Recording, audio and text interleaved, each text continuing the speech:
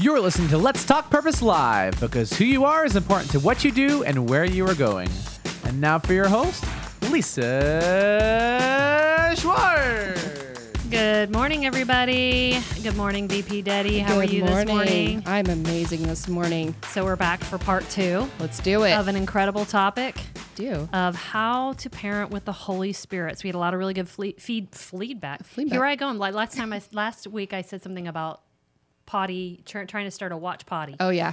Yeah. So if you're just joining us today, if you would click like, share this on your show. We want to make sure everybody's invited to be a part of this topic on how to parent with the Holy Spirit. I know we have some questions from last week to address, but really more than anything, we want to address your questions. So if you have parenting questions this morning, go ahead and try and stump us. You can probably stump me.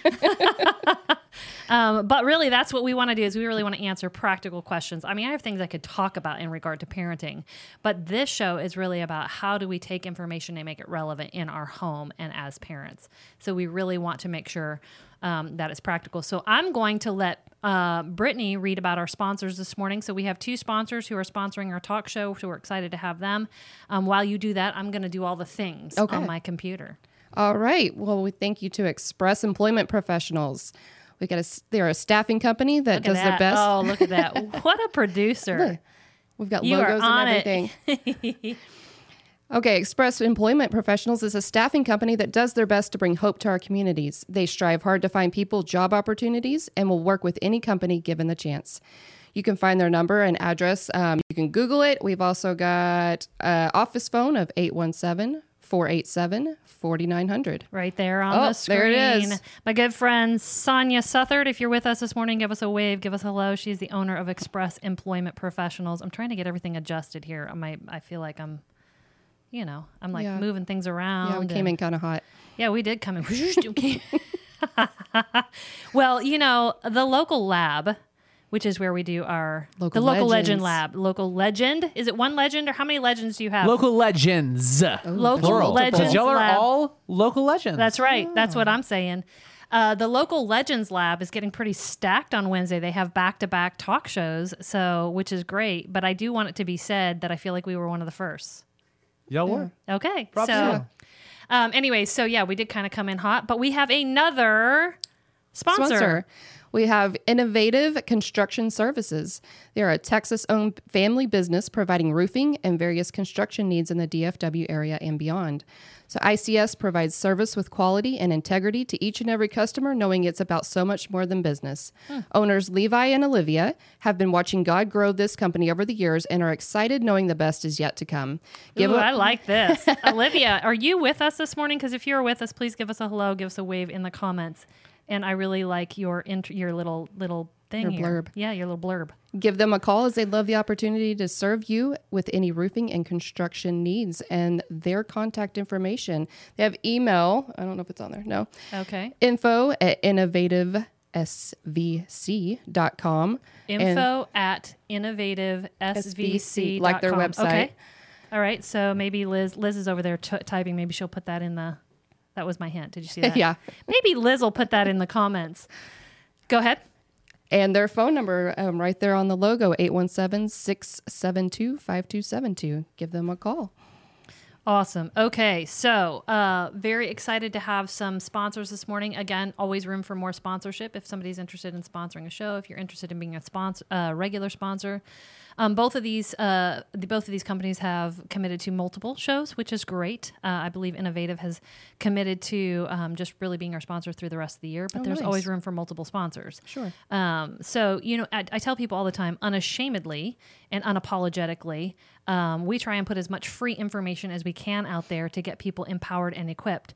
But just because it's free to you does not mean it's free for me to produce it. So that's why we need sponsors. So we have a producer in here that we pay. We have space here that we rent. Of course, then there's hosting all of these things on my website, the podcast production, all of that costs money. So thank you to our sponsors. And if y'all are watching us, if you would give our sponsors a shout out, tell them thank you, because it's because of them that we're able to come and bring you part 2 to how to parent with the Holy Spirit. So exactly. let's recap of some of the highlights from last week, of some of the things that I feel like I was able to share that I feel like are important when we're understanding parenting with the Holy Spirit. And the biggest thing for me is, in every situation, we always want to ask ourselves, how can I discipline the behavior, the attitude, the outside, what we're seeing, but also combine that with discipling the soul and ministering or pastoring the spirit of our child. I believe I even said that, like, if you are just focused on your child's behavior and you're just, and this doesn't matter what age they are. I think sometimes we think, well, we're going to wait till they're, teenagers to have a conversation with them. And I'm not talking about necessarily engaging in this huge conversation with a 2-year-old, but there are ways to disciple the soul and pastor the spirit of a 2-year-old that are just as important as that immediate discipline that often we, and sometimes our immediate discipline isn't the best. We have the yank and spank. And, right. The frustrated. Yeah, the frustrated. I don't know what to do with you. All these things. So if you guys are listening this morning, what do you recall from last week? I recall my own revelation as you were speaking about how we are. I can't even think of the word I used. But modeling the Holy Spirit in a child's life. Yeah. And the things, so for me, it's like, okay, the things that the Holy Spirit would say to me, okay, that's how, and the process he would take me through, okay, that's the process I need to guide my child through. That's good. So, yeah. So has there been some practical moments? I'm really putting you on the spot, like some practical moments this week where you were like, okay, how would God handle me right now in this moment? Well, I know one thing is my twins were at each other all day long, and they just nitpicking each other all day long. So when they went to bed that night, I was like, okay, we're just going to take a moment, and I want each of you to just pray for a few minutes silently about, if Jesus were standing in this room, what would he say about the other one? And so I like that. Yeah. And then Austin's like, do we have to keep praying? And I was like, she's like, I got something. And it was just fun to see them, after nitpicking all day long, to see them say something constructive and nice to each other. Here's the thing I love about that. First of all, good for you. Well done. And here's the thing I love about that is, I think a lot of times, again, we try to, and we do this with ourselves, we try to address and adjust behavior from the outward. Just all we do is try and adjust the behavior, instead of really focusing on, how do I transform my thinking, my feeling, my core belief in this area, right? So then I'm intrinsically motivated, instead of just looking for that external motivation. Because external motivation, like if you have spanked your kids or whatever, and I'm not against spanking, let me just say that. But if you had just, all you had done was address the behavior, you maybe might have caused a shift for about an hour. Yeah. So I'm curious to know if you feel like you notice a difference then in their behavior. And again, that's kind of fast, because a lot of times when we talked about like the perseverance and that discipleship, that requires just a continuum of, really pressing into that. And as parents, we're tired. It takes a lot of work. Yeah. But I'm curious to know if you notice any difference. Well, they went to bed, so Mama's tired. Maybe there was a difference in their night that night. I'm not sure.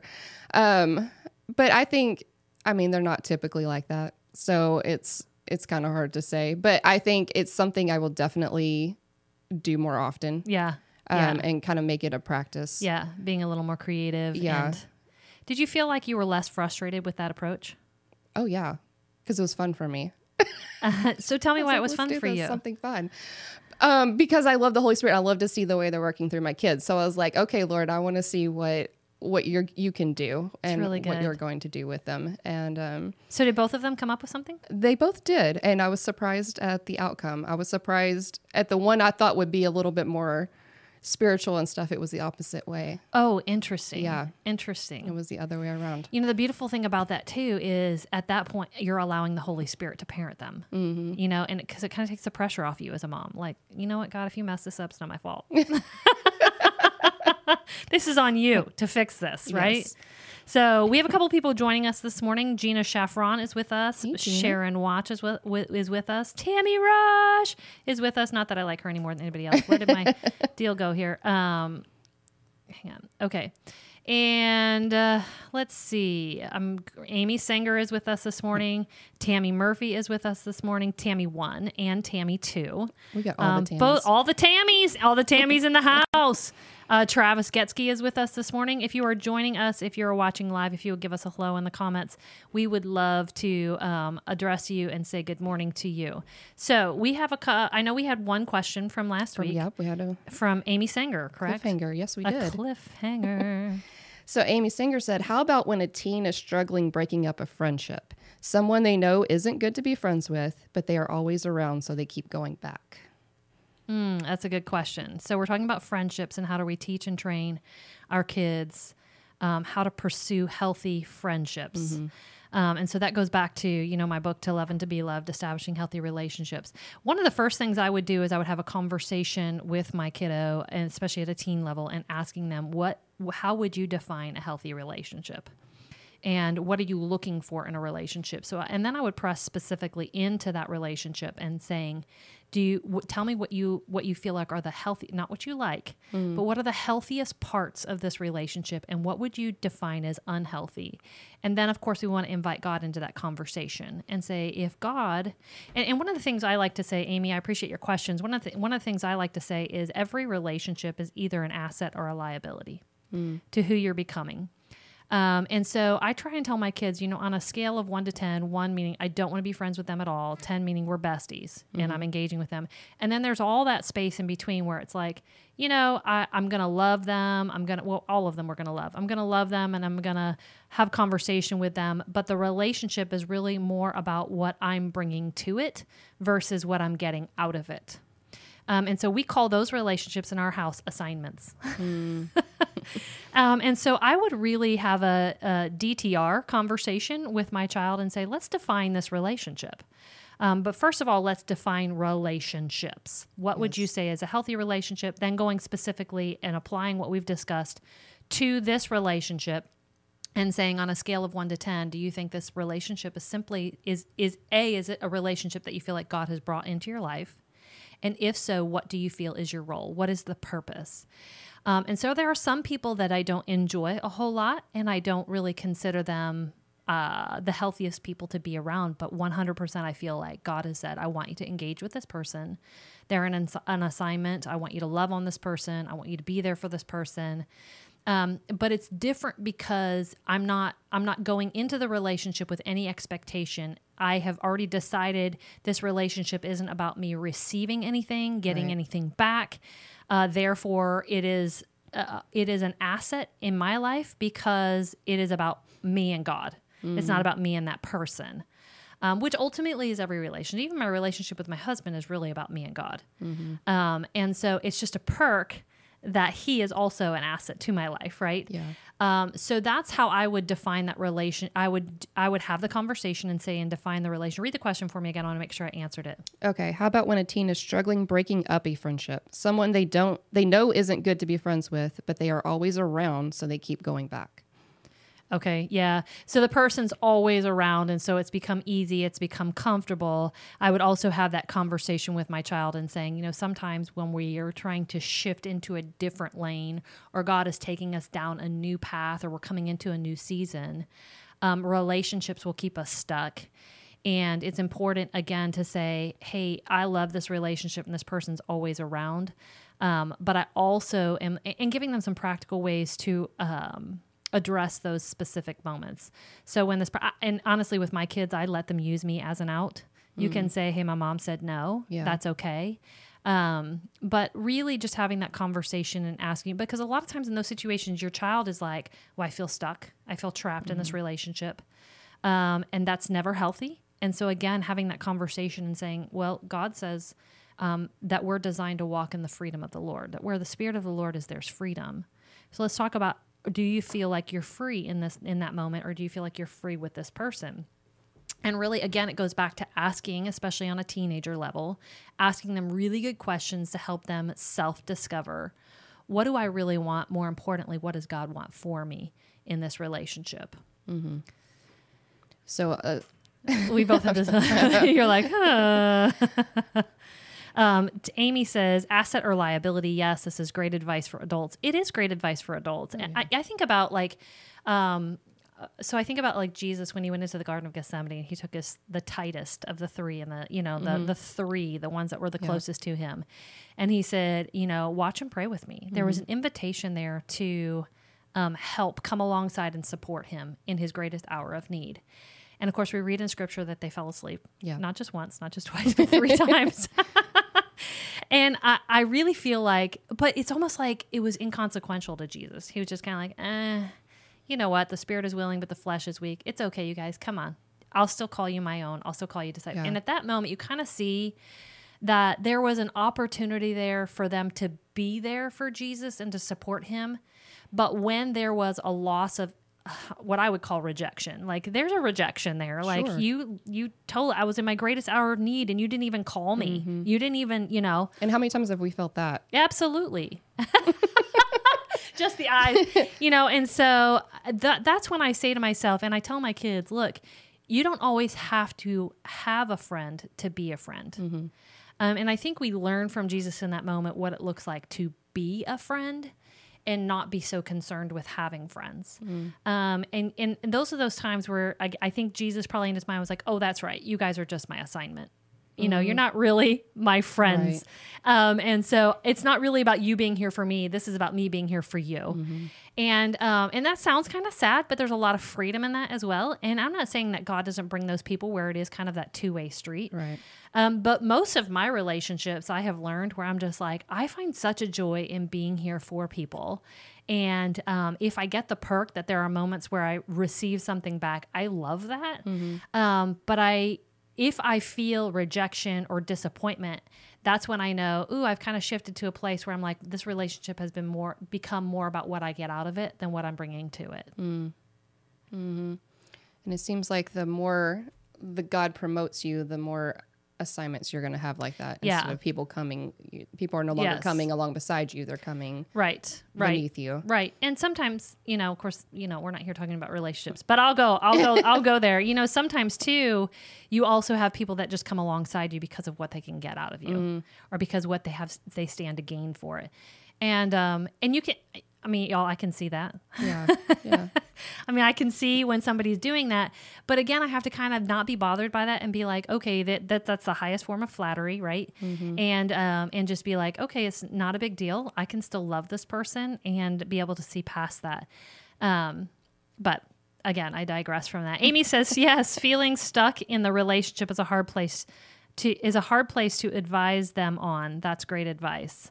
Okay, so Crystal Anderson, she's tagging people. Amy's tagging people. So we had a conversation. Let's shift to the opposite end. Or is there another question? I'm looking at the text I'm getting from Liz. Okay, Dana Foster says hi on Crazy 8's page. Okay, she's on Crazy. So we're not watching Crazy 8 page, which is fine if you are on Crazy 8 page, but we are on different pages, so we have a team in the room kind of keeping an eye. Go ahead, and hi Dana. to Krista Lee on the Local Legends Lab page. Okay, Krista Lee. And let's see, a Crazy 8 post from Dana. My 2 oldest argues with everything, even things that don't matter. I feel like I don't even know how to address it anymore because it doesn't stop. They argue with everything with each other? Is it she's saying with each other? I'm assuming. Okay, or argue everything. My 2 oldest argues with everything. Okay. Even things that don't matter. Okay, well, let's. So again, what we want to look at in that situation is we want to look at the heart of the matter, like what's going on in the heart. And so if we say, okay, there's a spirit of arguing, which is the opposite of a peacemaking spirit. So I would go back and again, what we don't want to do is we don't want to throw scripture in our kids' face. We don't want to be like, God says you're supposed to be a peacemaker, right? But what we do want to do is we want to kind of point out or have our child have an understanding of God's character, especially at that age, because I know the ages of her kids. At that age, being able to say, I've noticed a lot lately that it feels like there's a lot of dissension, not with among you, but within each of you. And so when there's dissension, did you notice how we both just kind of, we noticed that Liz was getting ready to take a picture and we both just like... But when we're looking at that dissension among the brethren is what scripture would call that, whether it's between the two of them or just within them as individuals. And really that's what needs to bother you, because what you're seeing outwardly is an extension of what's going on inwardly. And so again, So to address the behaviors, to say, hey, I'm really bothered right now. You guys are arguing way too much. And so I'm going to separate you. You do whatever discipline you have to do. But that should only be 1/3 of how you handle that situation. Going on and saying, what I'm really concerned about is it just feels like there's a lot of angst and dissension inside of you. I would have this conversation with each one of them individually. I've noticed that there's a lot of things you're arguing about. There's just a genuine lack of peace. You're not okay when I ask you to do this. You're not okay when your sister changes the channel. You're not okay. And it just feels like in general that there's just a lot of unhappiness and lack of peace inside of you. And I'd like to have that conversation. And again, instead of saying God says you're supposed to be a peacemaker, I would say, do you feel like what you're experiencing inside that pours out on the outside is God's best for you? So we want to stir up a desire to be who they're designed to be, which is a peacemaker. That's a different approach than saying God says we're supposed to, blessed are the peacemakers. You're supposed to be making peace. He's our, and start throwing scripture at. What we want to do is we want to stir up a desire in them and saying, what do you feel like is God's best for you? When you're having those moments, what's happening inside of you? Forget the behavior, forget what I'm seeing.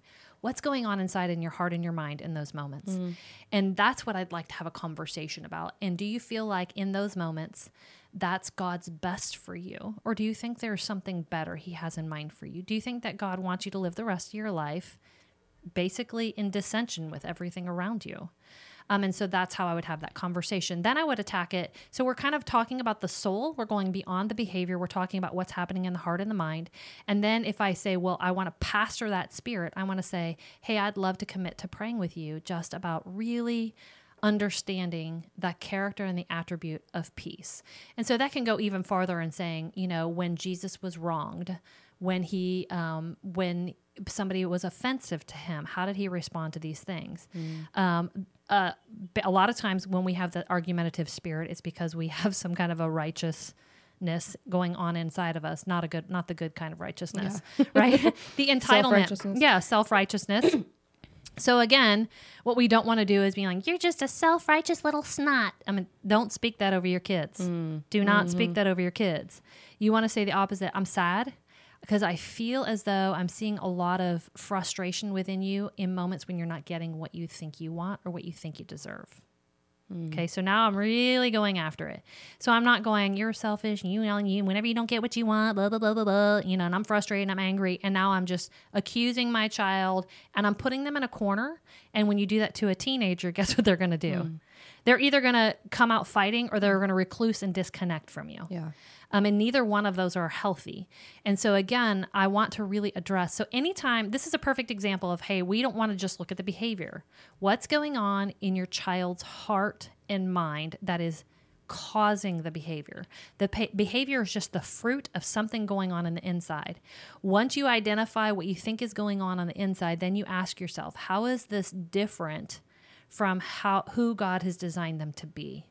And that's the conversation you want to have with your child. Then I'm going to couple that with pastoring the spirit and saying, I'd love to come alongside you and really just start praying that God would just bring you a peace inside of you. And that in those moments, can we have that conversation? Like when I see those moments and say, hey, I'm starting to sense that dissension again. I've noticed there's been a couple of tense moments between you and your sister, tense moments between you and I. I'd like to back up. I'd like to take a breath. And again, I'd like to talk about what's causing all this in your heart. And then I'd like to pray with you. That's good. That's good. Okay. Any other questions? That was a good question, Dana. Now she's on LLC. She's shifted. She's gone from one to the other. We've got a question from Krista Lee on the Local Legends. All right, Krista Lee, let's go. Any advice to get my oldest to understand and have responsibilities at almost 10? I am OCD, so I just feel as an almost 10-year-old, she should have responsibilities and take over some chores. Okay, so I love Krista Lee has admitted that she has OCD. Yeah. And so let's say this, that OCD, of course, is a worldly term for what the Bible would probably call, the Bible doesn't call you this, but we would call that kind of a controlling person, somebody who likes to be in control. At the root of OCD is really just fear and anxiety. an unwillingness to, I say unwillingness, sometimes it's an inability. Like I really am challenged in letting things go. It makes me feel angst. It makes me feel anxiety. It makes me feel like I'm losing control. So I do think it's fair, Crystalie, I love that you have admitted this and have recognized that this could potentially mean I have unrealistic expectations for a 10-year-old. So one of the things I would say for a 10-year-old when you're starting to introduce responsibilities is you introduce them one at a time. Okay. As I'm introducing them, I'm not going to just tell them, this is now your chore, get it done. That's not how we disciple our children. We say, hey, mom is looking at a list. If she's 10, I would probably kind of invite her in on the process because, again, we want it to be fun. I really want you to feel a part of this family and have some of the responsibilities. You are necessary. You are needed. There is purpose for you in this family. And I'd love for you to come alongside of me in some of the household responsibilities. So here are 5 things that I've listed. And I'd love for you to pick 1, maybe 2, that you feel like you would love doing to serve in this family. Okay, so now I'm bringing them a part of this. Now it's them making the decision for themselves, right? So, and I've not manipulated them. I really have taken a look at, I'm trying to teach them that there's a joy in serving, that this isn't a, you're in this, and again, now I hate chores, and they don't recognize that the attribute behind doing chores is 2 things, stewardship and service. Okay. So now I'm teaching it can't be about the chores. Right. It has to be about teaching our children how to be a good steward of what God has given to us and the joy that we find in serving. So once I have allowed them to pick 1 or 2 things, then I'm going to say, okay, well, let's do that for several times together. Because, of course, how a 10-year-old is going to make a bed is going to be different than particularly an OCD. Honestly, Crystalie, the way you make a bed is probably different. You probably make your bed. I don't make it. Right. But again, please recognize that if you know, hey, I struggle with OCD, know and be okay with admitting this means my standards are probably too high. Or more high. Let me just say higher than anybody else around me. And that includes adults, much less a 10-year-old. Right. So you want to then come alongside them, make it fun. Look, God doesn't need us to come into his work, but there's an invitation there because of the relational aspect that we get. So when I'm gardening and I invite my kids in to do gardening with me, I mean, they're going to make a mess. They make it more tedious. That sometimes they mess things up. And I can't be mad at them because then I've missed the purpose behind the invitation. And so you have to make the invitation, the purpose behind the invitation and the desire for your child to do some chores can't be about actually getting the chore done. It has to be about teaching them the stewardship and the service and the relational component of, hey, you get to come alongside mom and helping me be a good steward of this house. You're needed, you're necessary. And so again, we're kind of shifting from our gears here. So that means when your child doesn't do the chore or they don't do it the way you want it to be done, that you don't actually address the chore as the issue. You go back to the original conversation and say, hey, let's go back to this conversation that we had in regard to chores. And these were the chores that you picked. These are the way we did it together. So when we're doing it together, I'm kind of showing them this is my expectation. This is the standard that I have. Do you feel like that you can accomplish it that way? Do you feel like that's something you can do? Let me give you an example. We have a lot of boxes because I don't ever go to a store. Right. So everything is delivered to my house, which means we always have tons of boxes in our garage. And so every 2 or 3 weeks, they need to be broken down and they need to be put in the garbage, yada, yada.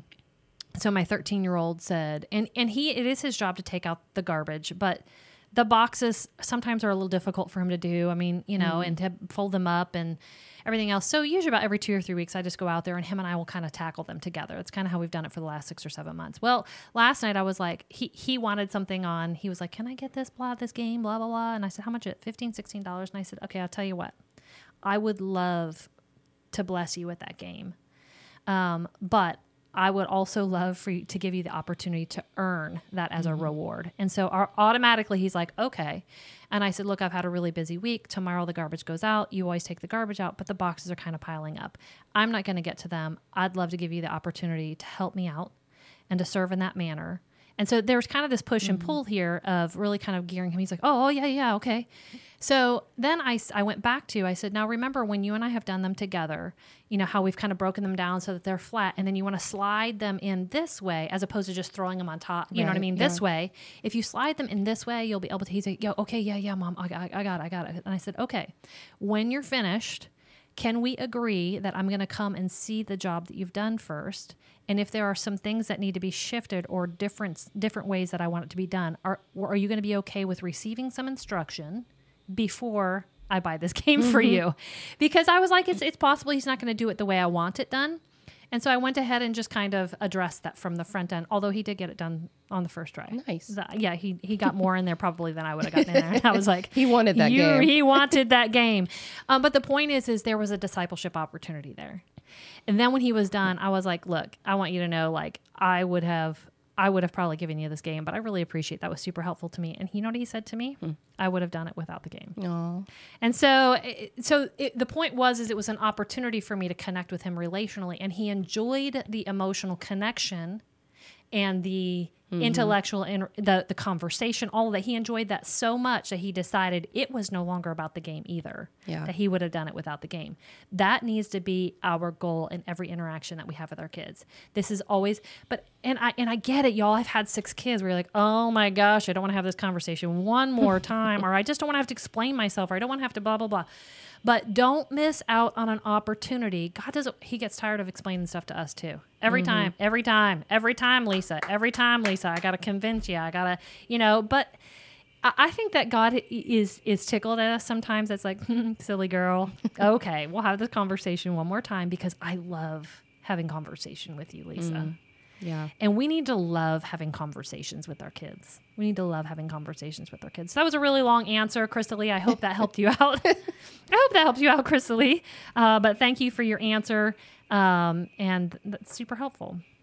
All right, we got any more questions here? I see Dana Foster says she is arguing about anything. It's my second oldest.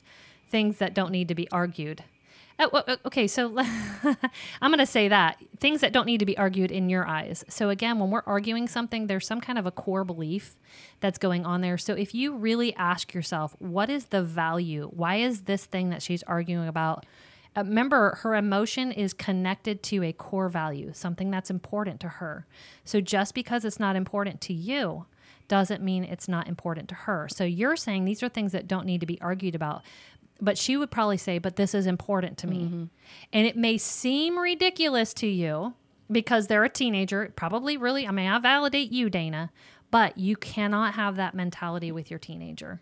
Because if it doesn't matter what, my shoes are too tight. It can be important. I just feel frustrated because my shoes are too, whatever it is. Or I remember one time having a conversation with them, like, I know this seems ridiculous, but it drives me crazy when you leave this book out and open right here. I don't the drawers right here. And you get it was a phone book like years ago. Oh. He would get the phone, but like open up the drawer, leave it up, open, and it drove me crazy. And so I just acknowledged. I was like, I know this seems like a ridiculous standard, but for whatever reason, I don't understand why you wouldn't fold it, put it back in the drawer instead of leaving it all. The drawer's still open. You know what I mean? It didn't make any sense to me, but.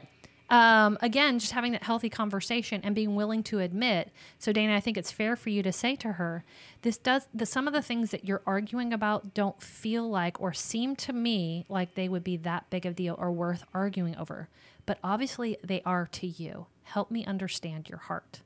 So be willing to be taught by your child what is happening in your heart right now that is so important, that's worth standing for.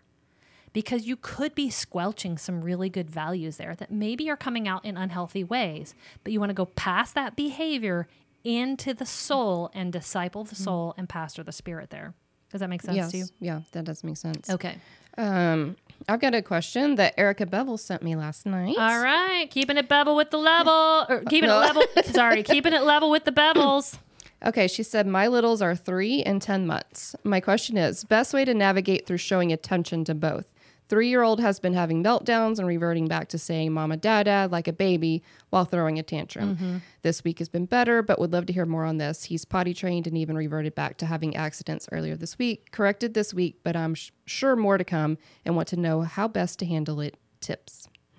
Okay, awesome. So I love this question. I love dealing with littles. I used to, people don't know this, but I used to years ago when I was in Illinois, I used to actually go into homes and spend a day with moms and just help them discipline their kids when they were little. So I love this question, super practical. And let's be honest, we still see this behavior in teenagers sometimes too, where they do unruly things to try and get attention that they're wanting and needing.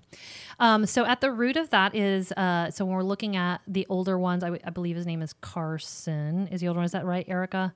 No, I think that's her husband's Oh, that's her husband's name. You're right. Sorry, Carson. Anyways, so number one, we'll call them number one and number two. Let's say like number one, at the root of that is number one is feeling insecure. They're feeling a little bit rejected. And so there's an opportunity here for you to teach them about real life. So one of the things is to be pointing out to them that when you are spending undivided attention to them by saying like, mommy loves to spend undivided attention to you, just like God loves to spend undivided attention with you. And I would start inserting God into that situation, because what we want is we want him to find his reward in the Lord's attention, even when mommy isn't giving him attention. So as you're giving him attention, point out that you're paying attention to him, that you love spending time with him, but also say, you know who else is hanging out with us right now? God is. God is spending time with you. I love spending time with God. God loves to be with you. God is playing with us, and bring God into that situation. So when you are then saying, okay, now it's number two's turn. And so instead of kind of trying to slyly get your child, because sometimes we try and be sly, well, they're entertained now, so I'm going to go over here and try and not have to try and just say, when we're done here, mommy's going to spend 10 or 15 minutes with you and God's going to play with us, whatever. And when we're done, then I'm going to go and spend time with number two, but God's going to stay here with you. Okay.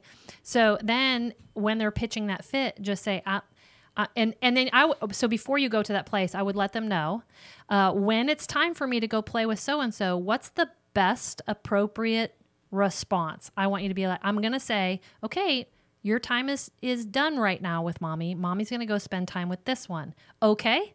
So you're teaching them how to be okay with that. And mommy's going to love you from over here just the same as mommy loves you from here. So now I'm teaching them the appropriate response. So a lot of times in a situation like that, what happens is number one's having a meltdown. We go over, we either discipline them or we coddle them. And neither one of those responses are the best. Instead of saying, I'm going to teach you the appropriate response when I'm spending time with number two. And you can be, and you need to be, and you're going to be happy and cheerful and excited for number two. Because again, now we're talking about jealousy, dealing with that jealousy issue. And jealousy, at the root of the jealousy issue is I'm not content with who I am, where I'm at. I feel inferior, that fear and that rejection, all of those things. So, no, we're not going to do that. This is how we're going to respond. So I would teach the child how you want them to be able to respond when you're spending time with number two. I feel like I'm talking about potty talk, number one and number two. And so again, okay, now it's only 2 minutes. I'm going to go spend time with them. Remember how you're going to respond. Yay, I'm so excited for you to spend time with my brother or my sister or whatever it is.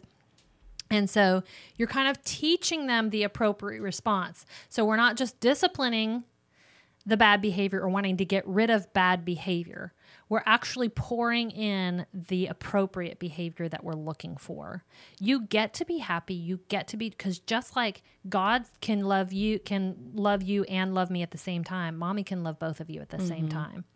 So really teaching him, having the conversation. Sometimes mommy's going to spend time with you, and sometimes mommy's going to spend time with number two. And that's okay. But what's not okay is when you're sad that number two doesn't get to have time with mommy. That's not okay. And I'm sad for you that you can't be happy. You can't celebrate my relationship with this person. Come on. A lot of us are like that as adults. We can't celebrate. We can't celebrate other people's response. And so going back to the attribute of God and saying, like, you have nothing to fear. You get to celebrate.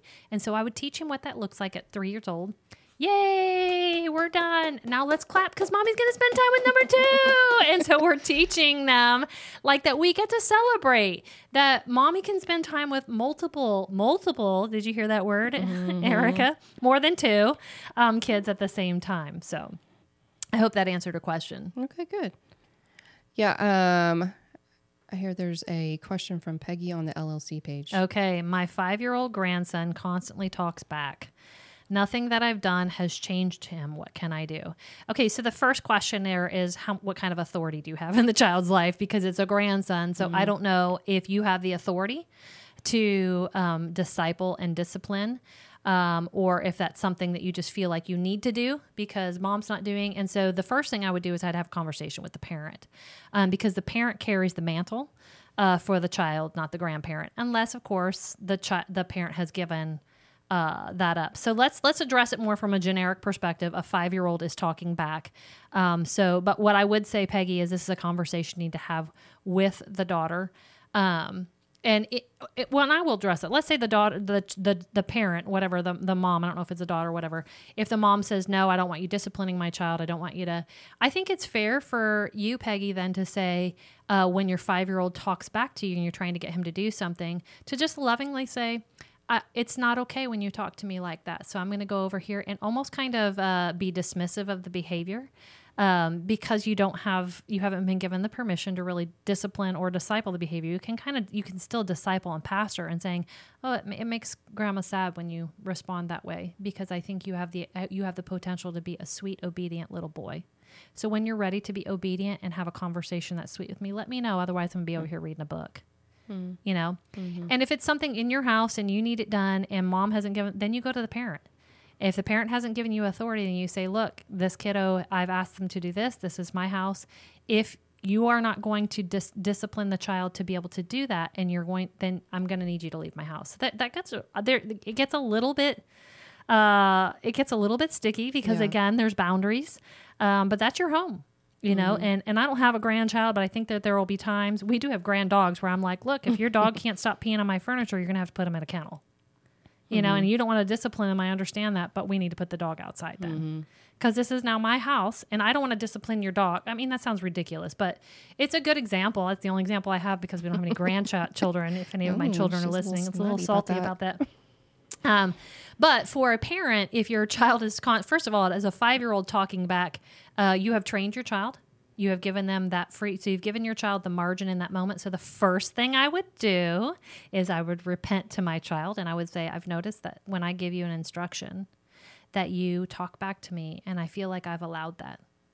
And God has really convicted me that life isn't really like that. It's not respectable. It's not honoring authority.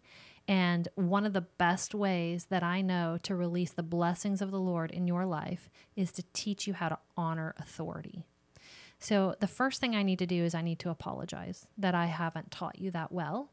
And we're going to start changing that. We're going to start really recognizing authority. So again, I'm not making it about me. You're not disrespecting me.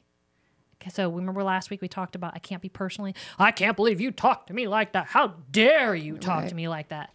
No, you can't make it about you. You have to in that moment be like, gosh, I really feel sad that I have not taught you how to recognize and honor authorities, even if they're crappy authorities. And so I'm not talking about abusive authorities. I'm talking about just bad authorities. You know, we have a lot of not good teachers in our school systems. We have a lot of not good coaches in our schools. But, you know, I watched my kids get cussed out as sports, you know, from really bad coaches. And they would come and they'd complain and we'd be like, he's your coach. Work harder and you'll get in. And teaching your kids like, hey, it sucks. But guess what? For the rest of your life, you'll have crappy bosses. You'll have, unless you work for me. And then True. But it's a part of life. And if you want to be successful, you're going to have to learn how to respect people because of their position, not because of the person. So we teaching them how to respect positions, even if the person is not respectable. Maybe we hear that all the time. Well, if you'd act respectable, maybe I'd respect you. And I'm like, I disagree with that. I disagree with that. So I don't know if I answered that question, but it's a little bit, I have him most of the time. I have full authority over him. Yeah, then, so Peggy, you have trained him that way, my love. So the first thing I would do is say, look, I'd sit down and have a conversation and say, I feel like a lot of our interactions have become tense. They're more difficult than they need to be. I end up feeling frustrated with you and you're frustrated with me. And what's currently happening is not working. So grandma would love to work together to change some of our patterns. And the first thing I want to do is I want to apologize that I haven't taught you how to respect and honor, how to respond well to the first time. Then I would set up practice moments. So let's practice what it looks like to be obedient. Kids don't know. If you just say you need to obey me, they're like, they have no idea what that means. It's like saying make your bed. They don't know what that means. I mean, if you told me to make your bed, I would be like, how do you want it made? Right. You know, do you want it folded down? Do you want the pillows on top? Do you want it tucked in all the way around? Do you want it laying over the... I mean, everybody has a different standard there. So then I would say, okay, so let's practice. And I would take something that I've noticed that at dinner time, often leave your dishes on the table. And when I ask you to pick up your dishes, you talk back to me. So I'd love for us to practice what it looks like to respond respectfully. So let's pretend like we're eating dinner.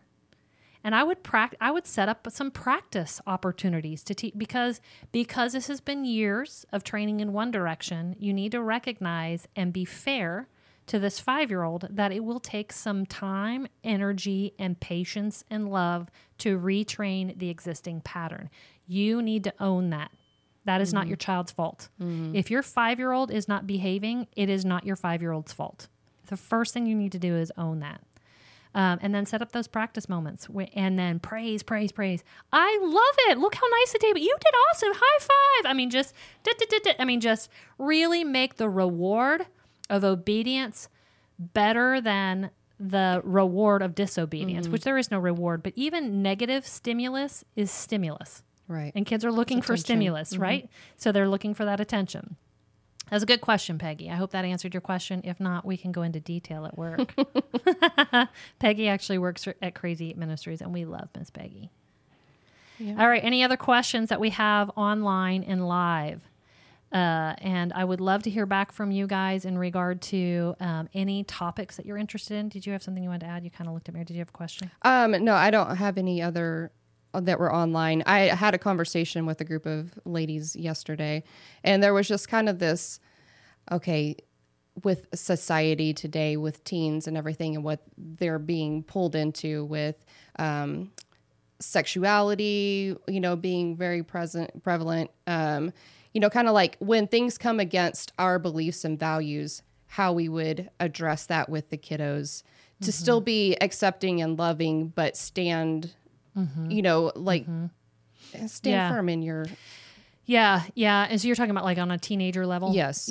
Which is difficult because, so I think in the teenager level, that's kind of when they're what I call like riding on the coattails of, so if you remember in the book of Revelation, when it's talking about, not the church of Laodicea, and how he says, you're neither hot nor are you cold. Right. And he's talking about hot springs and cold springs and how Laodicea was in the middle, and they would borrow hot springs and cold springs, the benefits of the cold water and the benefits of the hot water. And so they kind of created their own spring that was underwater and it was stagnant and yada, yada. Well, I relate that to a borrowed faith or a borrowed belief system. So at some point when your kids become teenagers, they start to recognize that they've been borrowing your belief system their entire life. And so sometimes they've been borrowing the belief system of their culture, borrowing the belief system. So they're coming under the discipleship. Everybody's being discipled by something. So they're being discipled by the culture. They're being discipled by their parents. And at some point they come to this place where they're like, what do I really believe? So the way I would approach that is, number one, is to say, hey, there's a lot of belief systems out there. Again, I'm not going to be freaked out by, oh my God, I can't believe you believe in homosexuality. Don't you know? I mean, because that's what their culture is telling them. Oh, yeah. And so have that conversation, and instead of saying, well, the Bible says this, and da-da-da-da-da-da, and telling them so what happens is we end up arguing what the world is telling them by telling them what we think. Instead of asking them really good questions and helping them to self-discover. When I work with teenagers who are like, well, I don't believe in that God stuff. And I'll say, okay, so let's talk about why you don't believe. Well, I don't know. I just don't believe. Okay, so what do you base that on? Well, I just don't believe. They don't know. They haven't, well, because, I learned this or I learned that. Well, and I don't think the Bible is true. Oh, so you've read the Bible? Well, no. So how do you know it's not true? Well, I just don't believe it's not true. So I'm asking questions to try and get them to recognize not what do I believe, but why do I believe it? And just saying, well, what if you were wrong? Would you be willing? What if you were wrong? Would you be willing to be wrong? And so I'm asking questions. Would you be willing to be wrong? Would you be willing for that belief to be wrong? And if they're like, no, I'm confident, which a lot of teenagers are because they think they know Yeah, they everything, think- right? yeah. Well, a lot of adults think they know everything too. And so, I just having that conversation with them as teenagers. And again, I think the real answer to that is don't be freaked out when your teenagers come home and they start saying or communicating things that are different. Recognize that God has designed them with their own opinions. And the beautiful thing is to say, well, I'd love to talk about why you feel that way. I'd love to give you the freedom to express what you think and how you feel. But I also want us to have a mutual respect here where I also get the freedom to communicate how I think and feel. And while I don't feel like you're trying to convince me, I don't want you to feel like I'm trying to convince you either. And so more than anything, I don't want my child to agree with me. What I want is just to be able to still have a conversation and a relationship. And I want them to be able to feel safe to connect with me, even in places where we disagree. Because remember, the enemy's ultimate goal here is to disconnect us from our children. And sometimes we allow those sticking points, those disagreements to bring division and to separate us. And that's what saddens me as a counselor. And so it's better for you to be connected in disagreement than to be so focused and, well, if you go down this path, well, you can't come in this house, blah, blah, blah. Now the enemy has won. So that's a really short answer. Yeah. But I think, again, if we're honest with ourselves, we get navigated and motivated by fear in those moments. Like, oh my God, my child doesn't believe in Jesus, or my child thinks homosexuality is okay, or that abortion's okay, or whatever these sticking topics are. And instead of of course they do, because the culture is doing a better job discipling our children than we are, moms and dads. We're letting the church disciple them one day a week for an hour, and then the schools or whoever is discipling them. And you got to be willing to have that conversation and own what's yours, and give them the freedom and trust the Holy Spirit in their life. Nobody can convince a man of truth. Nobody can convince somebody of truth. You cannot convince them of truth. The only thing you can do is continuously exemplify the benefits of truth. If you're living a miserable, crappy life where you bash your husband all the time, that is not attractive to your children. Right. You're not giving them a reason to want to love Jesus. If you're depressed, if you're anxious, if you're always sick, if you're always broken, if you're always complaining, if you're always a bitch, I'm just going to say that because I can't take it back after I said it. If you're always, come on, let's be honest. We can be pretty bitchy, right? Oh, yeah. And then we wonder why our kids don't want to be, go to church with you. Well, I wouldn't want to go to church with you either. And more than that, you haven't given me a reason to, you don't seem like you live a very happy lifestyle, Mom. You're not very joyful. You don't look very content. You complain about Dad the minute he walks out the room. You complain about the laundry. You complain about your job. You complain about your friends. You complain about your mother-in-law. Stop complaining and come into what you want your kids to come into. Lead by example. Get out in front of them and lead them like a shepherd leads his flock, and stop hanging from behind and trying to corral your kids to go where you still haven't figured out how to get to. That's good. Anyways. I feel like that's the culmination. So I think that's it for today. I think, we've gone far. We've gone far enough. We would love to hear your ideas of topics that you want us to talk about. Leave some ideas. Y'all, this is your show. We want you to pay for it. We want you to give us the Tell topics. us what to say. Yes. Yeah. So the first Wednesday of every month, 10:30, Let's Talk Purpose. We'll see you next month.